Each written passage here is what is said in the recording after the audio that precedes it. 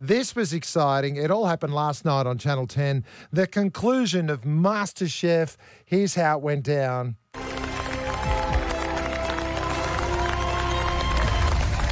Brent, congratulations. You've just won $250,000.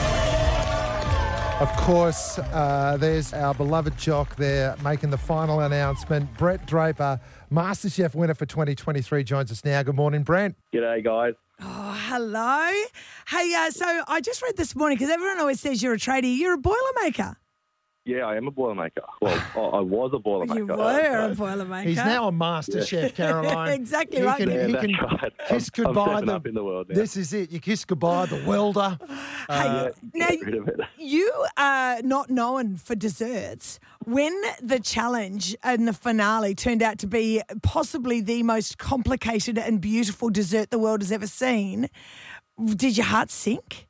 Oh, well, I'd rather go out on something like that than something, I was expected to be able to do. Yeah, like a so I fried thought, egg on toast. that's right. If it was a fried egg on toast and I failed, I'd be sort of embarrassed. But, because it's so hectic, I was just like, I just have a crack, send it and see what happens. Yeah. Look, I just can't believe you actually made a watch. Did you actually get to eat that? Yeah, like it. I honestly thought when I first seen it, when he lifted the cloche, I thought it was going to start ticking because it was like it just looked that good. Yeah. I'm not surprised. Real. But yeah, when it didn't tick, then I was like, okay, sweet, I've got a slight chance I can do this. Oh wow! Hey, now you are someone who's quite famously was in MasterChef a couple of years ago, and then you exited because of your mental health. Can you talk us through that?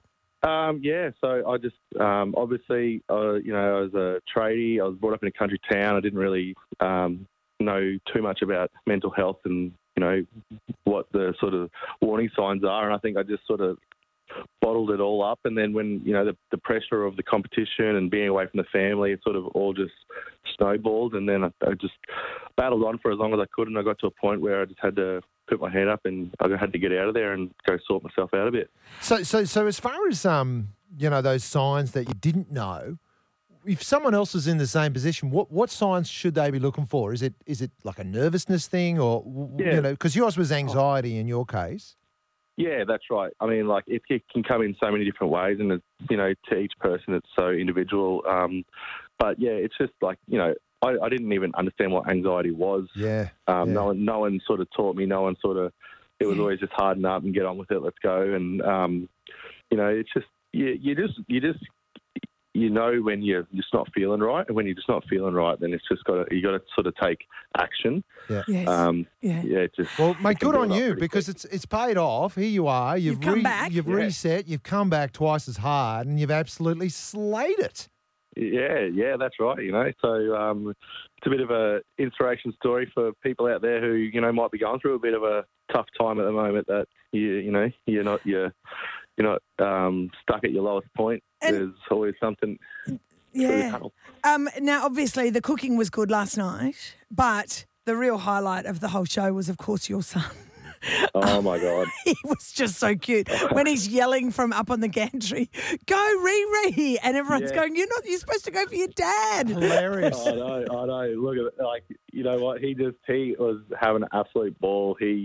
When I seen him micing him up, I was just going to say, like, you guys are going to get absolute gold out of him tonight. And yeah, he was just he loves Riri. He got to know her pretty well. And well, clearly she should have won, mate. I mean, what's going on? He's still dirty at me right now. He's still dirty that I won. So. Hey, and you've won 250 grand. What are you going to do? What's next? Oh, I know. I haven't really thought about it too much, but I'm a mad fisher. I'm very average at it, so I think the first thing I'm going to do is go get a boat. Nice, yeah. something that's required, something down to earth. I like that. Yeah, that's right. Anything else. And you know what I love about you? You're a Boilermaker now, and now a MasterChef, so you can actually build the oven and then cook something on top of it. I know. And then, I'll be able to catch the fish in the boat. So I'll be able to do everything. Everything. And, of course, we can't go on without mentioning Jock. I mean, what a season to be watching Jock there.